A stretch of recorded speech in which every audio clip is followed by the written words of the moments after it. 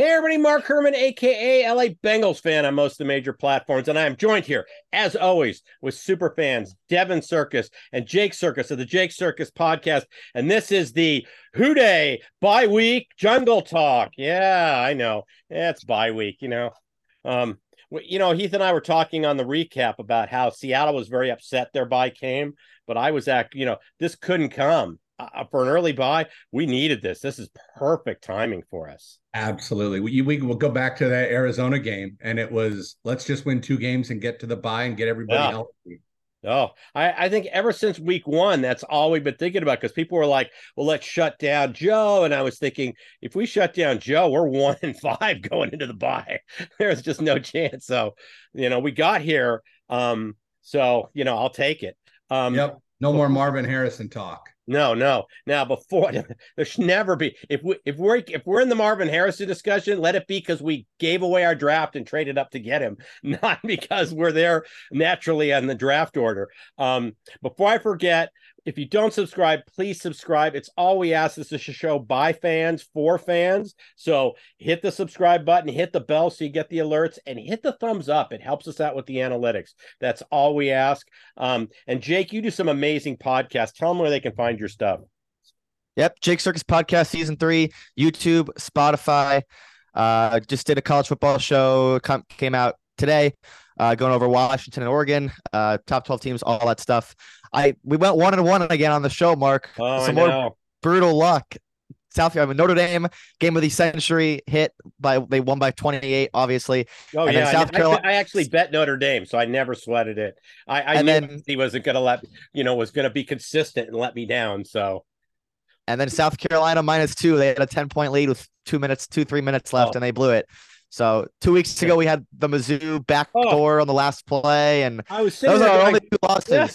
I was watching that game and I go, oh, well, you know what? We'll either tie the game and go into overtime or the game will end, but we're still going to cover. And then he just, they don't even think. They throw that pick six and it's like, you just screwed all your alumni. You just screwed them all. So, yeah. And current students who were who are trying to pay their tuition by, the little side hustle. Right. So, before we get started, I want to point something out. I think it was after the Arizona game in the locker room speech, Zach talked about, breaking the season down into quarters. And he said, hey, guys, we were 1-3 in the first quarter. We're 1-0 in the second quarter. And I kind of like looking at that, like when you're talking about winning innings or you're talking about winning quarters of games, let's just win the first quarter and then stack it with the second. And you kind of take, so, we're 2-0 in the second quarter. So what we're going to do today is we're going to readjust our predictions for the season based on, the remaining 11 games we have. And so you can go up, you can go down. I mean, we have a little more information about the teams we're playing. So games that we thought we might not win, maybe we'll win. Games we thought wouldn't be as tough are going to be a lot tougher, like the Jacksonville game. Their defense is stout now. So we'll go through and we'll redo that. And then we'll also do our biggest disappointment from the first half, our biggest surprise, and a bold or crazy prediction for the second half of the season. So I think that's a really good format. And Devin, why don't you get us started on the, on your season outlook here? All right. Thank you, Mark. So I'm not going to go game by game and give you wins and losses because I may not be saving something for a prediction or two. Okay. But the way I look at it is we knew all along coming out of the bye, 2 of the toughest games of the year are going to be at San Francisco and Buffalo. Must be a split. Can't go 0-2 there. Otherwise, backs are up against the wall. Hands are tied behind your back and you're blindfolded. Right. So I really look at this season, the rest of the season, 11 games left in 3 segments. We've got the 6 games where we have to go 4-2. If we go 3-3 and we're left 6-6, kind of painting ourselves into a corner. You go 4-2 in those games. You've got 2 very winnable games at home where, you go 4-2, you win those 2. Now you're 6-2 in that segment. And that puts us at 9-6, definitely in probably holding a wild card spot at the time. Right. And then you got 3 tough games to close and you win 2 out of 3. And what does that give us? That would make us 11-7 and very much in the playoffs. I would think 11 games should get you in the playoffs. But you talked about quarters. I'm breaking it up into further segments. Got to win 4 out of 6, and that's obviously in the locker room. They're not talking about that. They're not thinking about that. It's one game at a time. Right. But as fans, we can do that. And forefront on my mind is getting everybody healthy, coming out of the bye, and winning 4 out of 6. Yeah, I kind of, I'm going to piggyback right off you because I kind of looked at things almost the same. I looked at that same 6-game period and I said, okay, we need to get a split between San Francisco and Buffalo. And if we win in San Francisco, we're probably going to have an emotional letdown. And so it'd be great if we win them both. Or if we lose in San Francisco, we come back and we probably pound the Bills. So, and the Bills look very beatable. The Chiefs look very beatable. And San Francisco, after last week, all of a sudden looks human. So, but I was the same way. We got to get one of the first two, and we got to go 4-2 in that grouping. And I'm figuring there's one stumble kind of along the way in those 4 games. I don't know where it's going to be. Houston's got a good defense. It's Baltimore again. I really don't want to lose both our Baltimore games. Maybe it's the Steelers. Maybe, like I said, Jacksonville is a much tougher game than we thought it was going to be. And then I'm thinking kind of the same thing. I was like, you have Indy and Minnesota. We've got to win both of those. Those are games, especially Richardson's shut down for the year now. At home. Both of those are back-to-back home games. We have to win both those. And then I was the same thing. Pittsburgh, Kansas City, Cleveland.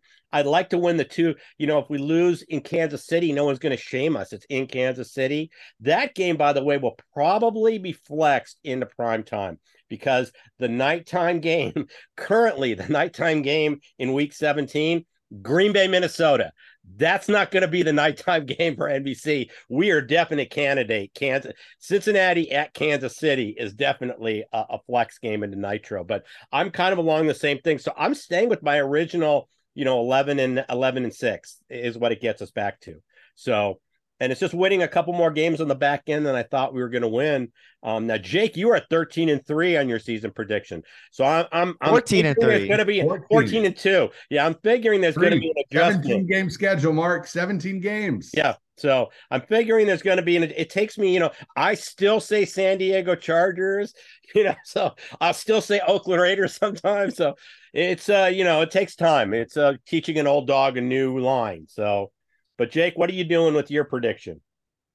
Well, my old man still calls the Pac-12 the Pac-10. He's been doing it for 10 years. So, hey, maybe he was just foreshadowing that eventually turning into the Pac-2. So he was ahead of everybody else. Yeah. I think it's fine to group it into segments of 3. Obviously the 6 games, what is this?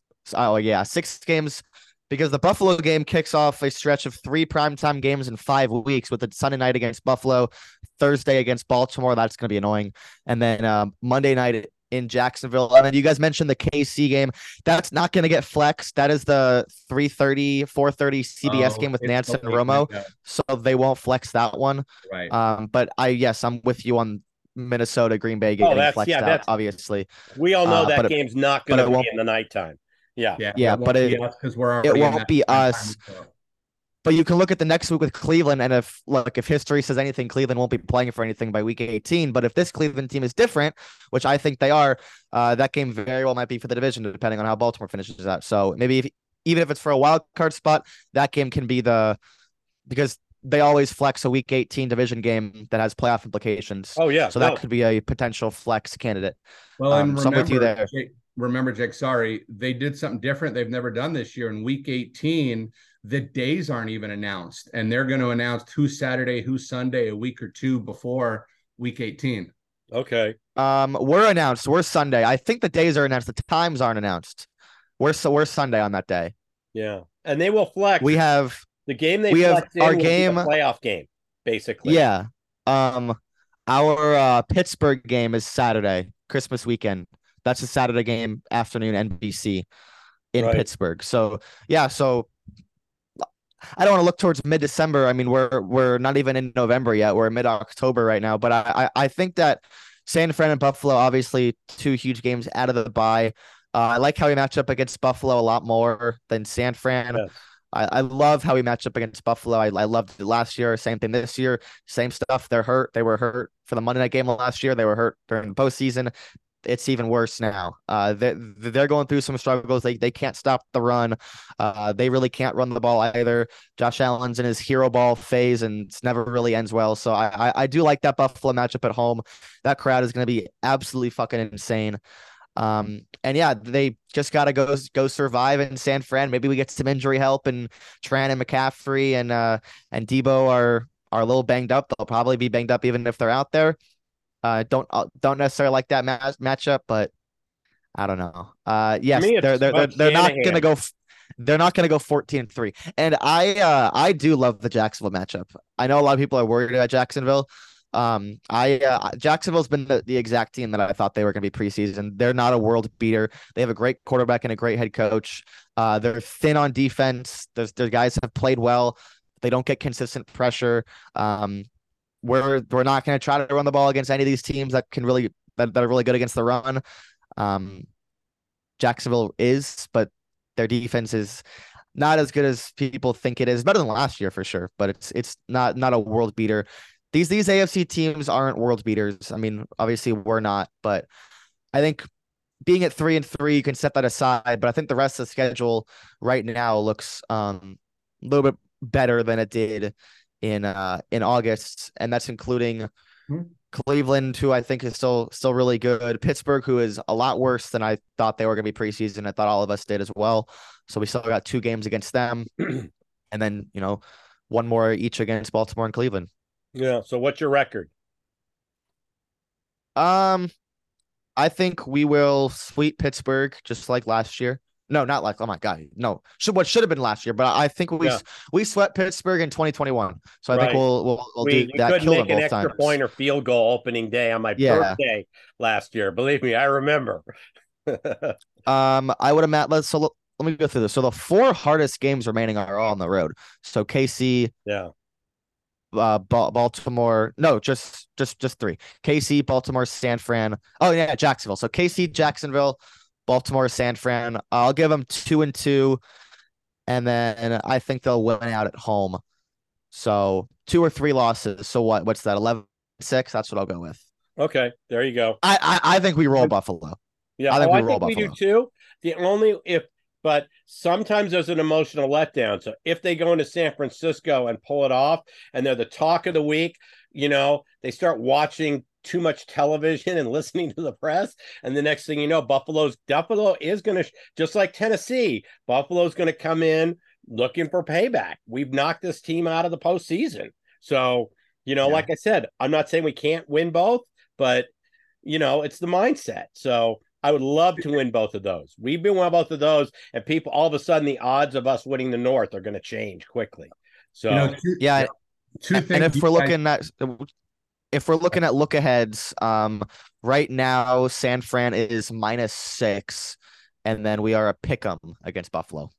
Right, us there, which means they have Buffalo ahead of us if it's a pick'em in Cincinnati. Right. Yeah. So 2 things you guys said that got me thinking. First and foremost, I didn't realize that Baltimore game was Thursday night. If you're going to pick where you want your Thursday night coming after a game and before the next one, I think that's an ideal spot. You look at the entire schedule, and look, the Texans are better. They're playing good defense. D'Amico Ryans has them playing. But for the short week, I'll take Texans into Baltimore, and I'll gladly take 10 days off in between Baltimore and Pittsburgh. So, that does us a little bit of favor. And, look, if we can get hot and beat San Fran, I think this team will look to do exactly. This team's I don't know about comfortable, but this team's going to have a good memory of rattling off what we wind up winning 11 or 12 straight last year. 12. The franchise record. If they pull off San Fran, look out, because the makings there. And as to add on to that Pittsburgh thing, Pittsburgh not only doesn't have like a long week, like they're at a rest disadvantage is what it's called. They go to Cleveland the week before. Yeah. Oh, good. Yeah. And, I hate to draw baseball analogies and stuff, but you look at like a team like the Phillies, and they're used to performing Last year, they showed they can do it, and they did the same thing this year. They bounced the Braves, who had the best record in baseball. So it's kind of the mindset. Oh, we can do this. We heard the team talk about, hey, come on, we started 0-2 last year and made the AFC champion. This is a team that you don't want to dig these holes, but it's better if you truly believe you can come back. And I think this team can. The year before, when we went to the Super Bowl, they came out of the bye because I was at the Raider game in Vegas, and they didn't lose a game after that. They just rolled right on through, straight to the Super Bowl. So this team has shown over the past couple of years that they can string together, stack those wins. And the irony is, if you remember last year when we were doing our preseason 2022 show, what was our mantra? We got to be 5-1 before we hit the back half of the schedule because it's daunting.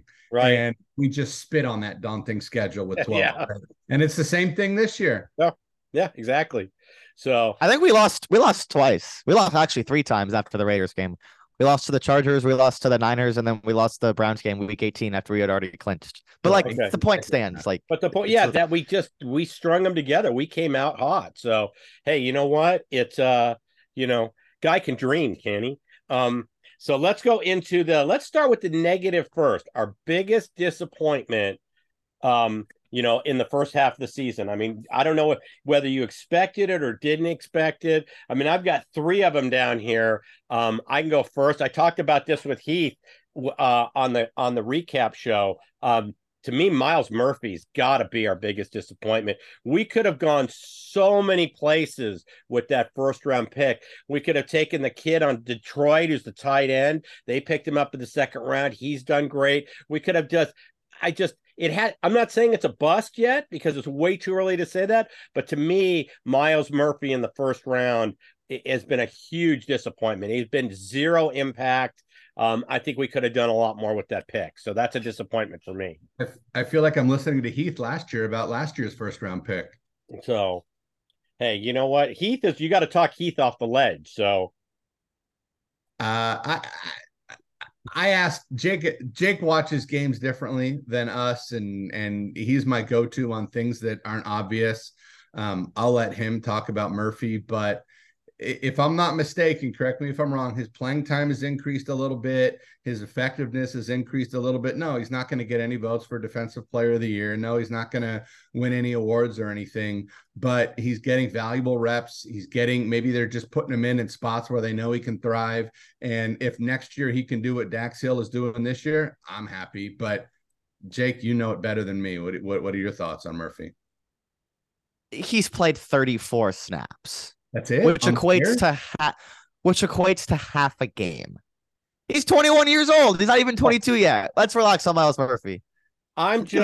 We could have picked somebody up but he was never going to be an impact player at that. He was never going to play a lot this year. We knew that. They have their pass rushers. I said on the draft show he was going to be behind Cam Sample, and Cam Sample's having a solid year. He looks solid. Yeah. Sample's actually our 6th highest graded defender on defense. Right. So right behind Sam Hubbard. The other point we've talked about this before about how this team's constructed and what lies ahead. This team, when they started building a winner in 2019, it started with the defense in free agency. The offense was drafted, and it shifted now because now we got to pay the offense, and all the money's going to the offense.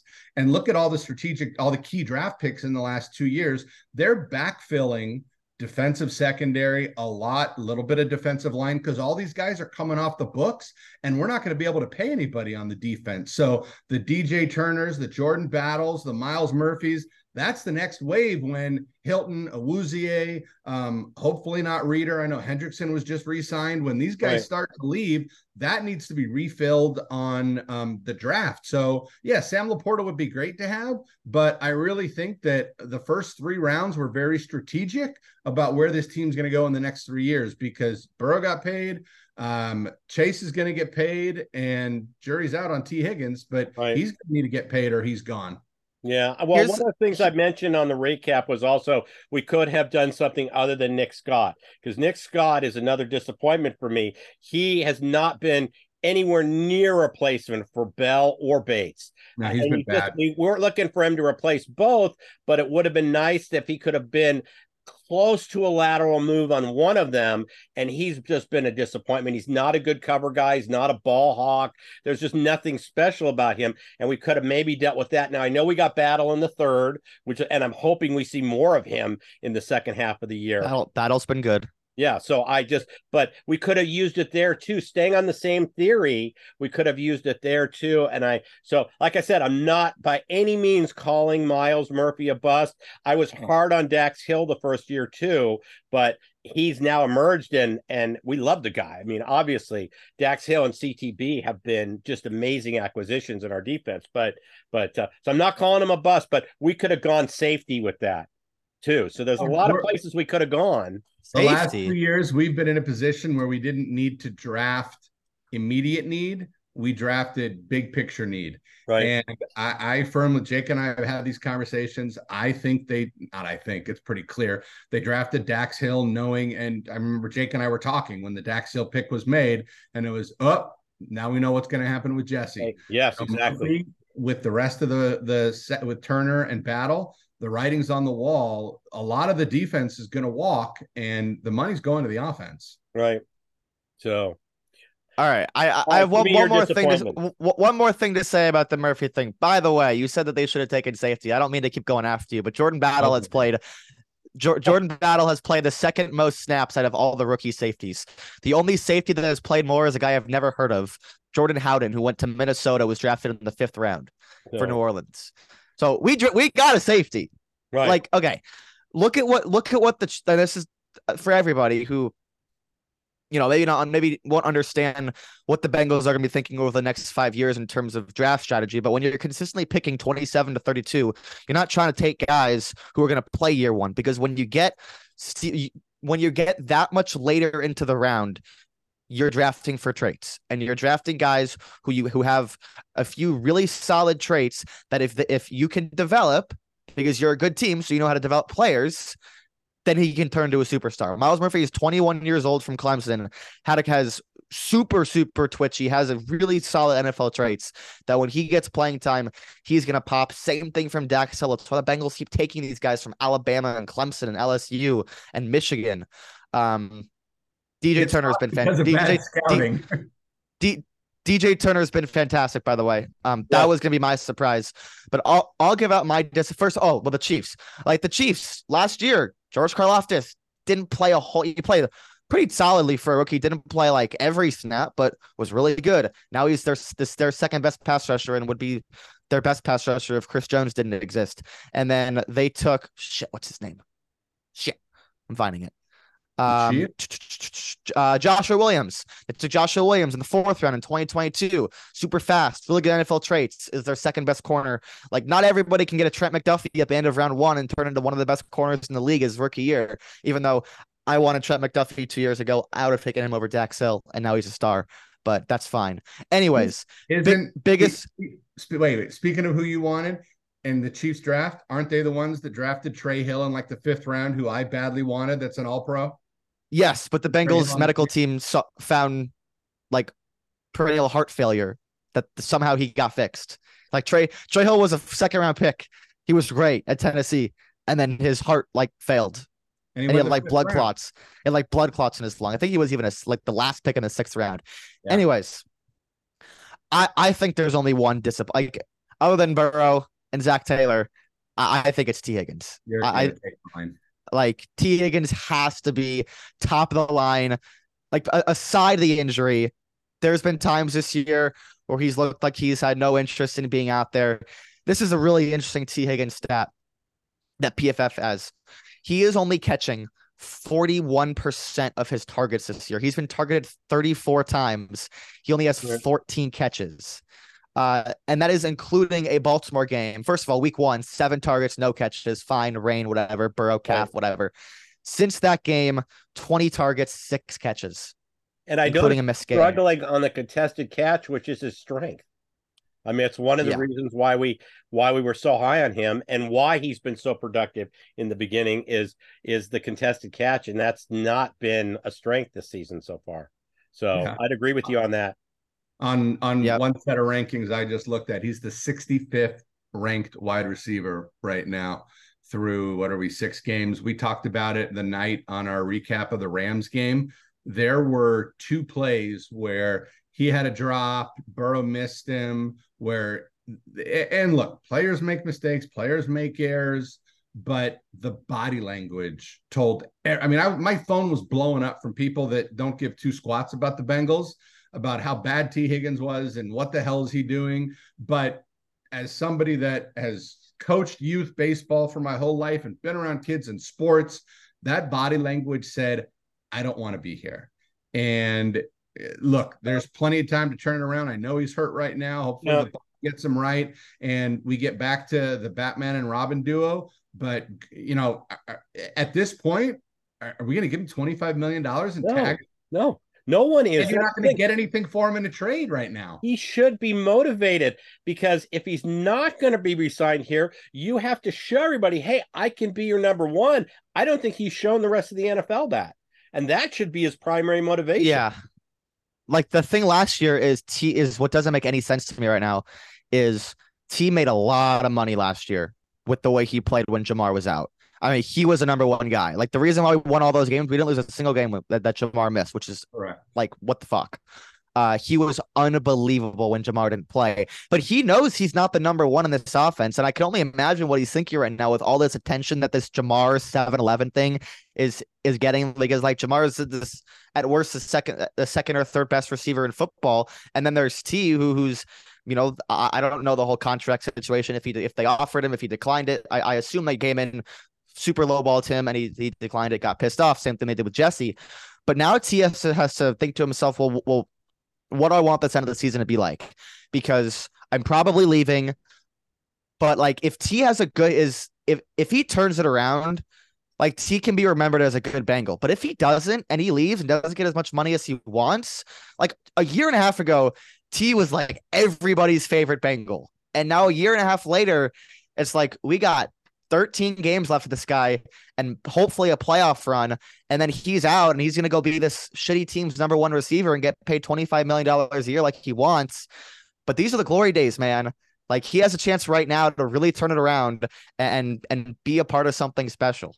Yeah. Oh, I agree. That's just really well put, Jake. When he gets his guy caught the first touchdown in the first Super Bowl touchdown in the Bengals franchise in 80% of their fans' lifetimes. Right. Yeah. No. Like, and when he gets his money, if he does do that and he gets his money, it's going to be on a team that's like Chicago or somewhere. He's not going to be going to a team that's ready to roll. They're not going to pay him that kind of money. So it's going to be a lower. He scored 2 touchdowns. Team. He had 2 touchdowns in the Super Bowl. Yeah. The first 2 Bengals Super Bowl touchdowns in 35 years. Yes. Yep. Yeah, I was having a conversation with a friend, and it's interesting how the free agent wide receivers never go to a good landing spot. No. The only ones that wind up going to good landing spots are the ones that the divas that demand the trade, but have all the equity in the world, the Devontae Adams and Tyreek Hill. And look, before a couple of years ago, those types of trades were unheard of. Maybe they were just 2 anomalies and may never happen again, or will be AJ Brown too. AJ Brown, absolutely. But same mix. T. Higgins, put up or shut up, man. I think there's plenty of season left that this book hasn't been written. Right. I can't even tell you what chapter it's in terms of the future of T. Higgins. We still could be in the prelude. But if he gets right with the rib and gets out there and not all of a sudden, Burrow's back to right, the line's clicking, he can go back to doing exactly what he's been doing, which could get him $25 million here in a franchise tag. And it could be a long-term contract here. Probably not, but also could get him the diva trade to Kansas City or whoever. Right. Like if he leaves, that's fine. It's a business. And as a team that's going to win 10 to 13 games for the next 8 years, like you're going to see really good players come and go. And like Jesse Bates did it. Like he had a good year last year and everyone knew he was halfway out the door, but he concentrated, had a really good postseason and is remembered as personally, I mean, one of my favorite Bengals of all time, like since day one. Like I didn't lose any respect for Jesse Bates. He's a safety. They were never going to sign him. Like fans need to understand that that's how it works. And I think from the players' perspective, they also need to understand that and say, well, if I want to be remembered of anything in this franchise, the team that drafted me, the team that, gave me this platform, scored 2 touchdowns in the Super Bowl for them, like it's time to play.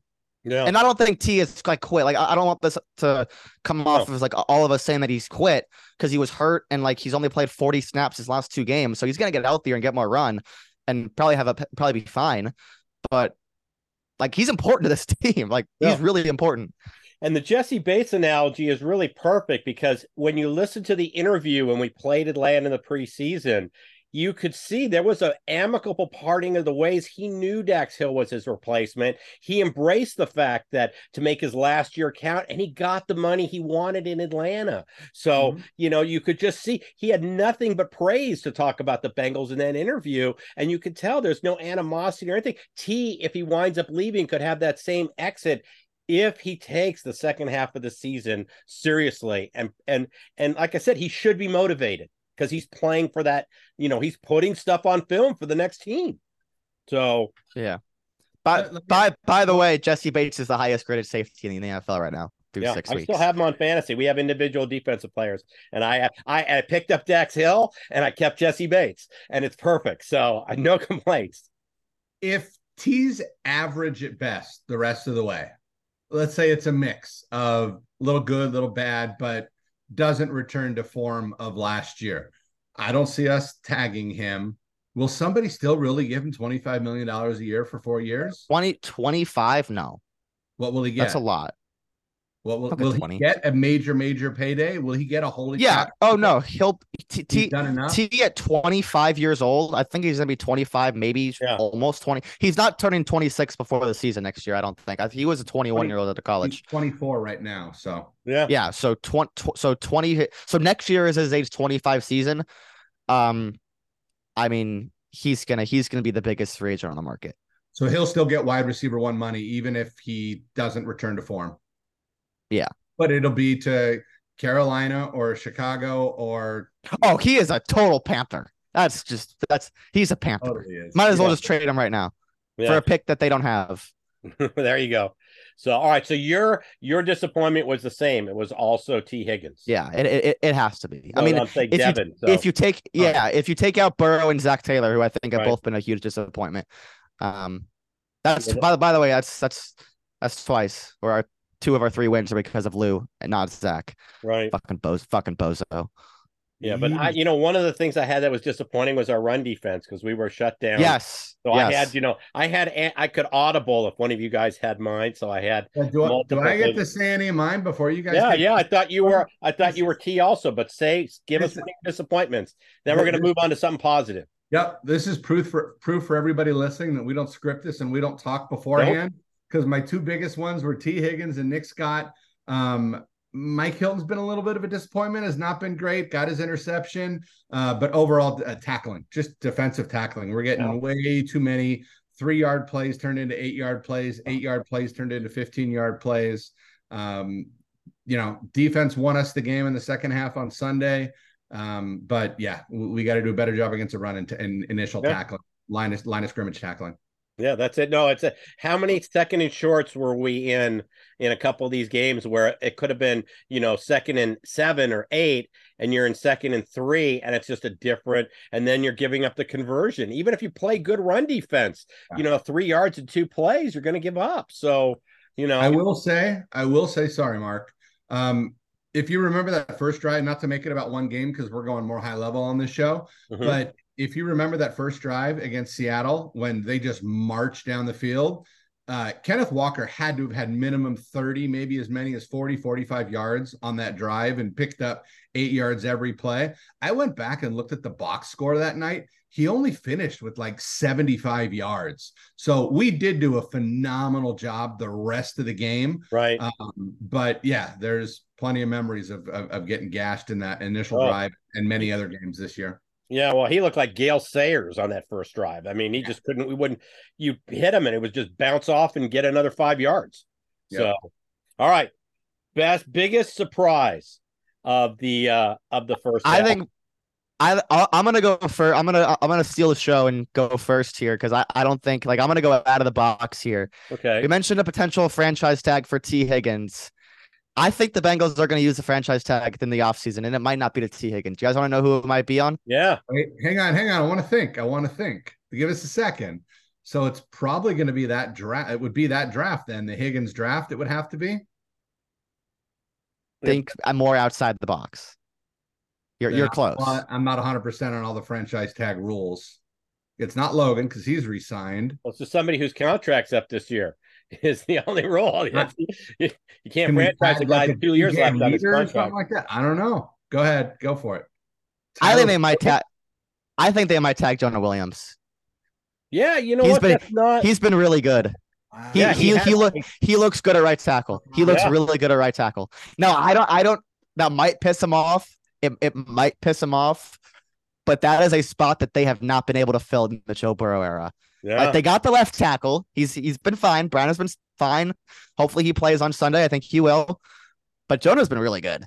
Jonah's been really solid. Him in the like some of the running game stuff, because I think watching it from a naked eye on the TV, Joe Mixon has had a lot more of those like 5-yard, 6-yard runs than in the past. Would you guys agree? Like there's been more of like second and shorts. We're not backed up at all when we run the ball on first down. Like we have a heartbeat running the ball. This is because of Jonah Williams. No, he's been really good. He's been really good in space. That was one of the biggest things moving him to the right tackle for the wide zone stuff is because he can get still upfield into the second level. Now you move him to the right side. He's been opening some holes. He's been good. You know what? What you just said, and I wouldn't be upset at all if that's how we used our franchise tag. Well, Jonah would be nice. I don't know if the numbers are there, but it would be nice if we could franchise tag him and then work out a long-term deal because we'd solidify Brown and him if we just accepts the right side. So I really like that. I wouldn't be that sounds really good to me too. Jonah's he's through 6 games, played every single snap, highest run blocking PFF grade of his career. Yeah, no, I've seen the PFF scores each week and he's always up there, on right. And tackle. I remember we talked about it. Jake and I talked about it years ago. I don't know how familiar it is because he only did it for a year or two. You'll remember the number, Jake. But he played right tackle in college, protecting to his blind side because that's the blind side. He did. Right. So, yeah, no, I like that. All right. And by the way, one more thing. He has not a lot of pressure or he has not a lot of sacks since week 2. Wow. Yeah, no. I love this. I love that. That was awesome, Jake. All right, I'm going to go next just because you kind of mentioned him in passing. If you go back to the draft show, I called this draft pick. I said, well, if we don't take a corner in the first round, we can always take DJ Turner out of Michigan in the second. And then it happened because he had all the attributes I thought Lou would like. I thought he was a perfect Bengal. And he's done everything. I mean, to me, I expected him to be good. I didn't know how much playing time he's going to get, but he has played 144 coverage plays, 15 targets. He's only allowed 5 receptions, 0 TDs, 2 passes defended, and he's got a 42.4 passer rating allowed. I mean, the guy in the first 6 games, he's done everything we asked him to do, and he's just, like you talk about youth and us not being able to pay the defense, he's bought us some time between him and CTB. DJ Turner. And like I said, go back to the draft show if you don't believe me, because that's exactly what I said. Don't take a corner in the first. We'll get Turner in the second. He's a perfect Bengal. So DJ Turner is my biggest surprise. I knew he'd be good. I didn't know it would be this fast. And this is what this is why I'm hard on Murphy, because, that you can make an impact, even if you're not playing as many snaps. So, but like I said, let's move on from Murphy. DJ Turner, that's my biggest surprise. Devin, what do you got for us? So I'm going to bounce around a little bit, and I'm going to cheat the category a little bit. Go ahead. But I will say one surprise, and it's not even on the year. It's since weeks 1 or 2.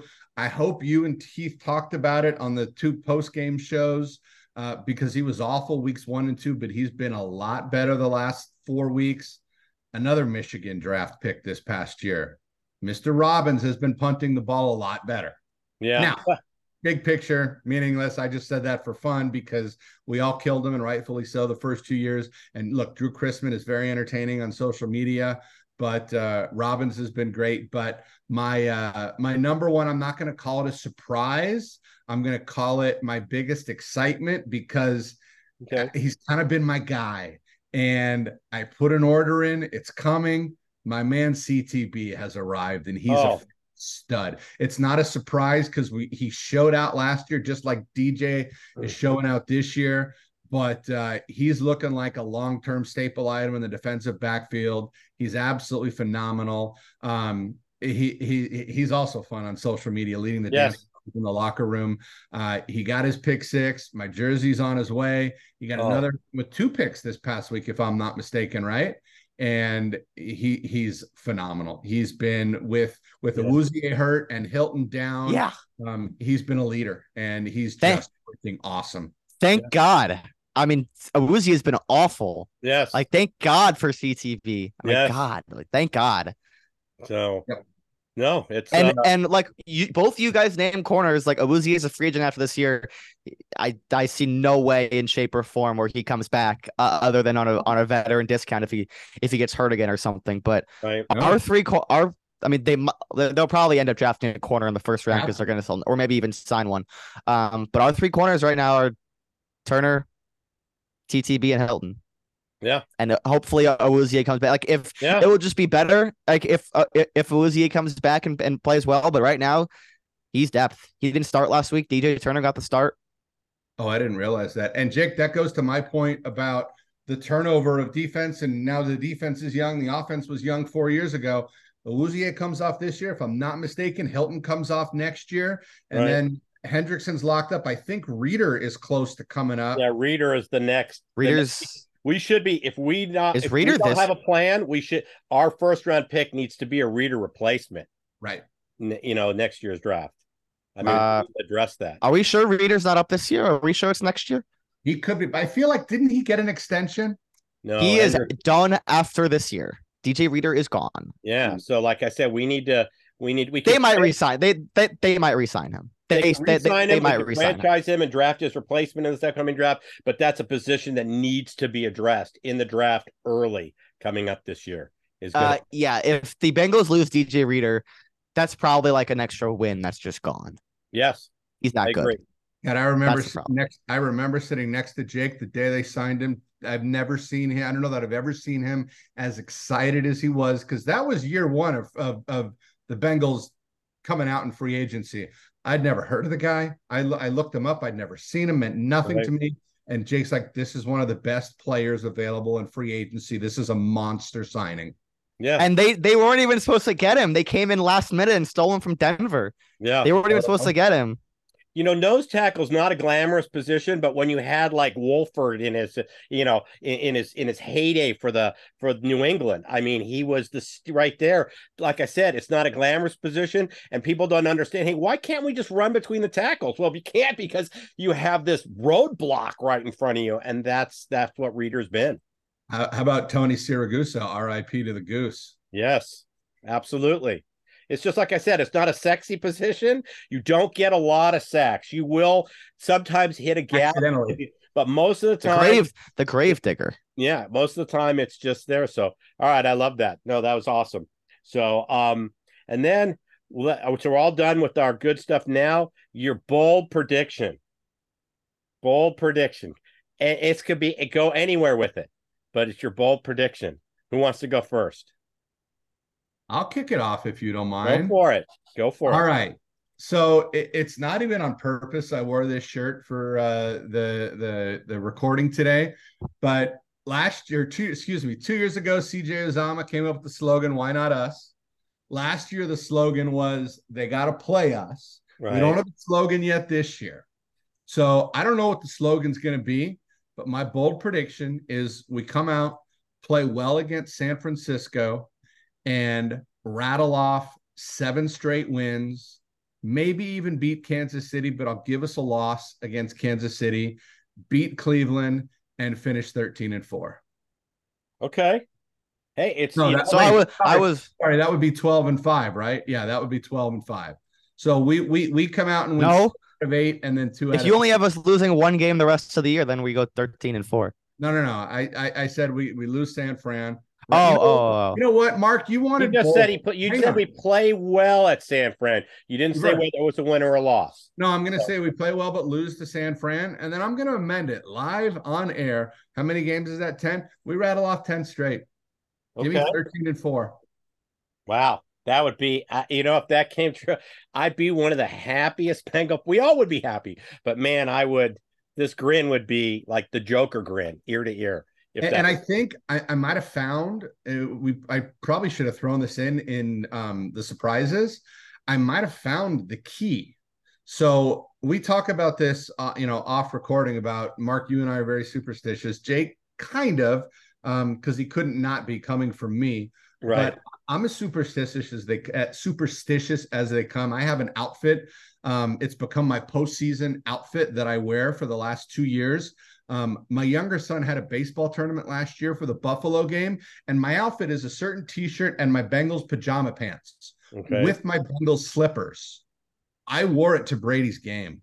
I wore the T-shirt, the pajama pants, and slippers to Brady's game because we were playing Buffalo. I watched the entire game on my iPad. I didn't miss a snap. Everybody left me alone. I watched the game. I watched the Bengals game. My point is, last week against Arizona, we were up against the wall, and it was desperate times. When desperate times call for desperate measures, I broke out my Joe Knows T-shirt. That's my playoff shirt. And what it comes back to, I'll give you the whole story. I hope you don't mind if this goes for an hour. It is what it is. We don't have a game for another week and a half. Right. So it actually started by accident. 2 years ago, when we played the Chiefs, I happened to be wearing my Joe Knows T-shirt and my Bengals pajama pants. We all know what happened. We won the game that clinched the division, and it was December, right? Maybe even January. Right, January. It was January 2nd. It's actually cold in Arizona. People think it's 100 degrees year round in Arizona. No. It gets cold in Arizona. It was 60-ish degrees. The pool's about 50 degrees. I went in the pool in the outfit. The outfit immediately went in the dryer, and I'm like, well, we just beat Kansas City and clinched the division. This is my outfit for the rest of the season. I have about 24 Bengals T-shirts. I wore a Bengals T-shirt every day the rest of the season through the Super Bowl, different Bengals T-shirt every day. But every Sunday I put on my Joe Knows T-shirt and my pajama pants. Last year, I don't remember which game clinched the division, but whatever it was, I knew we were clinching the division that day. That was the initial day I broke out the Joe Knows T-shirt, the pajama pants, wore it the rest of the year. And 2 weeks ago against Arizona, I broke out the Joe Knows T-shirt.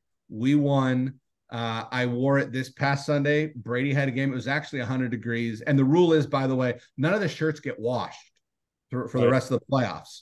I have a little ceremony when we get knocked out. I hold each shirt up, put it in the washing machine. I thank it for its service. And then nothing else can go in the washing machine. So I wore the Joe Knows shirt to Brady's tournament. It was 100 degrees in a doubleheader. So this shirt is going to get pretty ranked pretty quick, but I don't care. That's the key to the second half of the Bengals season. And I apologize for going so long. No. And there's so much to comment on there. Number one, of course, nobody bothered you in the stands with your iPad. You were in your Why were you even there? Why were you at the game? So I will say it was a big tournament. They were playing in the semis, the championship, and it was a really good. Your brother had an amazing weekend. That was actually the tournament he was named player of the tournament. I couldn't miss it. You got to be a good father, but like I said, of course nobody bothered you. You were the crazy guy in pajamas and slippers in the stands. So but that's a great story. Also, yes, I'm the same way when it comes to jerseys. If I have a jersey that I've worn and I go, wow, we blew this game and I was wearing that jersey, and we blew that game and I was wearing that jersey literally has to go off the grid for the rest of the season, and it doesn't come back out, and it has to earn its way back into the rotation. So I'm the same way, and you're just like Paula Abdul. You talk to your shirts when you wash them. She talks to her shoes and apologizes to the one she's not going to wear that day. So, it all works. I love that story. So that was awesome. So, all right, Jake, you want to do your bold prediction, or you want me to do mine? You go. All right. You're not going to like mine. All right. Well, you're not going to like mine, okay? I think, okay, and it's a bold prediction, a crazy bold prediction. I think that Zach Taylor gets Coach of the Year. I think we go on a run. It hates a ball. You're talking about a 13-3. You're Okay, right. this is the place for this kind of statement. Okay, we go on a crazy run. The year Zach actually deserved Coach of the Year, they gave it to Vrabel, and their argument was he managed the Derrick Henry injury so well. And I was like, yeah, but he had a playoff team, and they got the 1 seed. That was the only thing he did. I didn't think he deserved Coach of the Year, but on that same rationale, I think we go on a big tear like you predicted, Devin, and Zach Taylor gets Coach of the Year for managing the Burrow calf injury. I think like I said, it's not crazy. Well, it is crazy. That's why it's a crazy bold prediction. So that's my prediction. Also, what I are do the have odds right now? $50 on it. So what are I the odds? $1,000 if it happens. So Coach of the Year is such an interesting. What's the number right now? What's it at now? I bet it at 21 before the season. It's probably doubled that, but I have 50 at 20 to 1 for $1,000. That was the only futures I did because everything else was too rich. All right. Well, I'm going to look it up. Coach of the Year is insane right now. I mean, Mike McDaniel can like commit a crime and still win that award. We don't know. No, you don't know that. Listen, we had the same crazy thing last year. Or Dan Campbell. We got to beat McDaniel. And then it didn't happen. So, I think that it's the only award that's locked up is Comeback Player of the Year, and we don't need to discuss that on. Yeah, no, it's that was it. You wanted to bet all these people, and DeMar Hamlin just needed to play. He just needed to make the team and play, which he did. So he's going to be Comeback Player of the Year. Yeah, DeMar Hamlin has not played a single defensive snap. They might need him honestly pretty soon. Right, they're fucked. He was active. They might need him pretty soon. He only dressed one game. He played a special. He played on special teams, but he has not played a defensive snap all year. Like I said, but they might need him pretty soon. That's all he had to do, and they will need him pretty soon because they're dropping all right on the defensive side. All right, before you go, Jake. Before you go, plus 8,000. Okay, so it's that 8. It's now, yeah, okay, 80 to 1. And I bet it McDaniel. I bet it at 2,000. So there you go. All right, my bold prediction. I hope I'm the face of every Bengals fan base saying, look at this bozo in mid-January. My bold prediction is that the Bengals will miss the playoffs. Wow. I'm sorry. All right, hey. I think they lose to San Fran. I think they lose to Baltimore. They're gonna somehow lose to Minnesota because that's all my fault. Like that's my fault. Minnesota will beat us because fuck me, right? That's that one I'll take the blame for. I've been You've the already Vikings got haters. The Cleveland loss is already your fault. Why is that? What? Oh, because I picked them. Yeah. No. What? The inevitable Vikings. The inevitable Vikings loss will be my fault. I promise. I'll take that one. I don't ever blame any of us for anything. People always say to me, well, you weren't wearing the right shirt. I'm very superstitious, but you're right. I realize that I don't have that kind of power over time and space. Where you're right. What I wear or what Jake says is what costs us the game. So, like I said, I won't blame you, and I'm hoping you're wrong. So hopefully at the end of the year, I can go, Jake, your bold prediction was BS. But you're right about the superstition. But when we lose to Minnesota, it will be my fault. So it's all because of me. So, depending on how much you listened to his podcast last year, Mark, it will be his fault. Okay, it's my fault. There you go. I don't think 9-7 gets in. I think the AFC is too. 9-7 definitely does not get in. It's still a 17-game schedule. Yeah, guys. and it'd be 9-8. So 10-7. 9-8.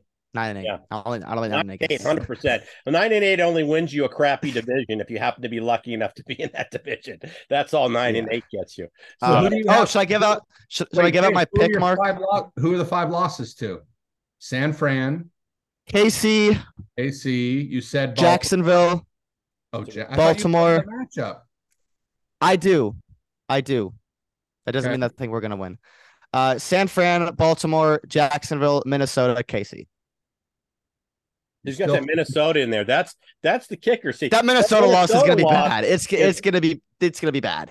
And I'll be at that game. And I'll be at that game, which means we're definitely even. If you're going, we're definitely losing. Yes.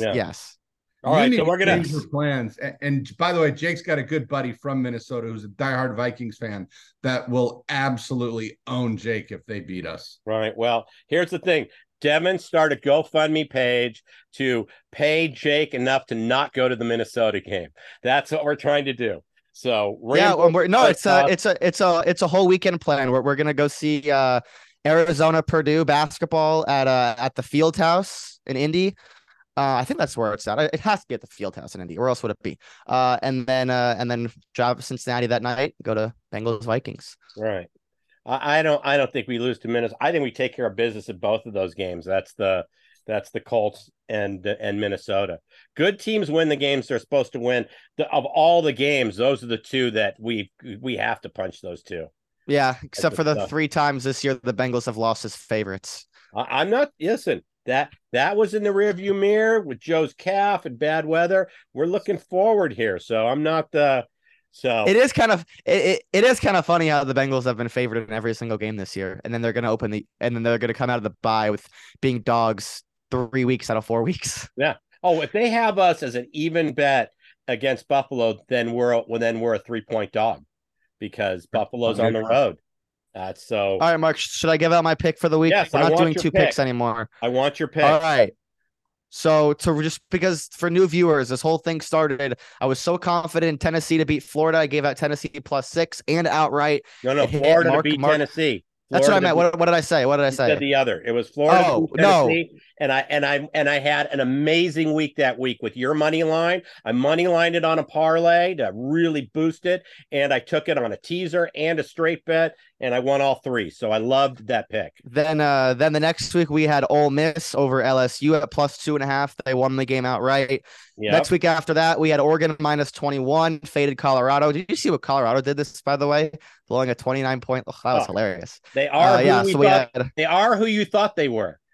Right? So we had Oregon -21, and then the next week after that, we started giving out 2 picks. We had Notre Dame and then no 2 weeks ago with the Mizzou and LSU. What was the pick that won?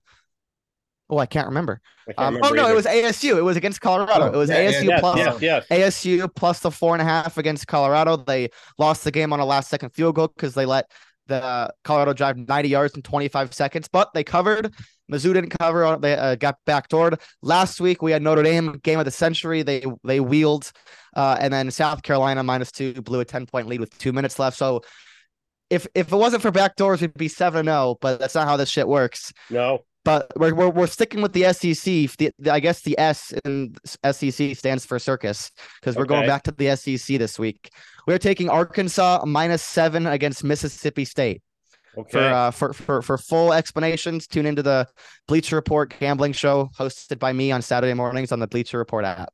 Yeah, and I want to point out 5-2 is not a record to hang your head about. With two outright dogs. When you're giving dogs and money lines that take a parlay from 3-1 to 5-1 because you throw a +178 on it. I will understand how we put them together. Like I said, nothing to hang your head about. Tune into Jake's podcast. I mean, he's giving away. Yeah, giving out Arkansas -7. I'll bet my house that Mark teases it down to Arkansas -1, but we're giving it exactly we're giving out Arkansas -7. I think Arkansas. Their schedule has been really, really hard. They've played 3 consecutive impressive weeks. Just took Bama to the wire after an impressive week against LSU 3 weeks ago. Arkansas is a really good team, and Mississippi State is not. I think 7 here is a wrong number. One of the people I talk to who has a model, he makes it -13 actually. So I don't get into the whole model stuff, but it's interesting stuff. But I think it's a full-on desperation game for Sam Pittman and the Hogs. So just to plug Jake and what he does on all of his own podcasts obviously are great, but he's on the Bleacher Report. It's a national, it's a gambling podcast, right? It's just a show, live show, Saturday mornings. Live show. They tweet out his picks and he went 3-0 last week. Not only did he have Notre Dame, but he also had Washington money line, and his quote was, "I'm going to sprinkle a little on the Washington money line," and he had the Washington Oregon over. There you go. No, and I don't. Which almost got fucked. It almost got fucked. It was 22-21 at halftime. I needed 3 more touchdowns. Yeah. These teams going into halftime with 6 straight touchdown drives between the two. We were sitting pretty, and then no one scored a touchdown until like the fourth quarter. And then if it wasn't for if Oregon got the first down on the last drive on the fourth down and they would have needed it out, the over would have lost. But since Washington got the ball back, went down the field and scored, and almost got fucked. I don't give picks. I'm gonna give a tip. My tip of the week is if you're a football fan, don't watch the Raiders-Bears game. Tyler Badgett against Brian Hoyer at quarterback. Did anyone here know that Tyler Badgett like existed but until he came into the game? No. I thought I knew who. I remember when he was signed, because Jake and I do the Dynasty geek out on fantasy, so we know all the draft. But I thought I knew who he was. I saw something on Twitter today that said, I know what you're gonna say. A year ago today, or this week, maybe not. Last year, Tyler Badgett threw 2 interceptions to Colorado School of Mining. I'm like, and I thought it was a gag tweet. I'm like, I thought he went to Purdue or Michigan. I thought he was a Big Ten kid. I don't know why. Maybe there's another name that I'm reminding of. But fun facts. I looked him up. Oh, the guy was in like NAIA or D3. He was in Division II. Tyler Badgett, that's how you pronounce his name, is the all-time NCAA touchdown record holder. Yeah. Division II. At Shepherd College. There it is. No one who has ever played collegiate football has thrown for more touchdowns. Yep. Maybe the Bears have been starting the wrong guy all along. I don't know. This weekend last year, he threw 2 interceptions against the Colorado School of Mining. School of Mining. Who knew they even had a team? Yeah. Colorado School of Mining. So, you know what? Jake, you nailed it when you said I will bet Arkansas minus the points on a card, and I will 100% tease it even. Guaranteed. I love to do that on teasers. Take -7s, make them. It's like betting a bunch of money lines. So, that's exactly what I'm going to do with that pick, and I'm sure it will be a winner. So, it's going to be another. It's going to be another great weekend of football. Personally, for me, I get to experience Ryan Day losing me more money again. I can't wait. There you go. All right. If you don't subscribe, please subscribe. It's all we ask. Like I said, this is by fans for fans. Please hit the thumbs up for us. Jake, before we sign off, tell them where they can find your great podcast. Jake Circus Podcast, Spotify and YouTube, Monday, Wednesday, Friday. Bleacher Report college football live show on the BR app at 11 a.m. Easterns every single Saturday morning. All right. Well, we went long, but hey, it's the bye week. We only get one show, so we did 2 shows worth. Is this an hour long? Did we just go an hour long? This is our longest show ever. So the podcast will like it. YouTube, hang in there. You get Jake's pick if you hang in at the end. So, all right. With that, I'm going to say, hoot everybody, and we'll see you after the bye.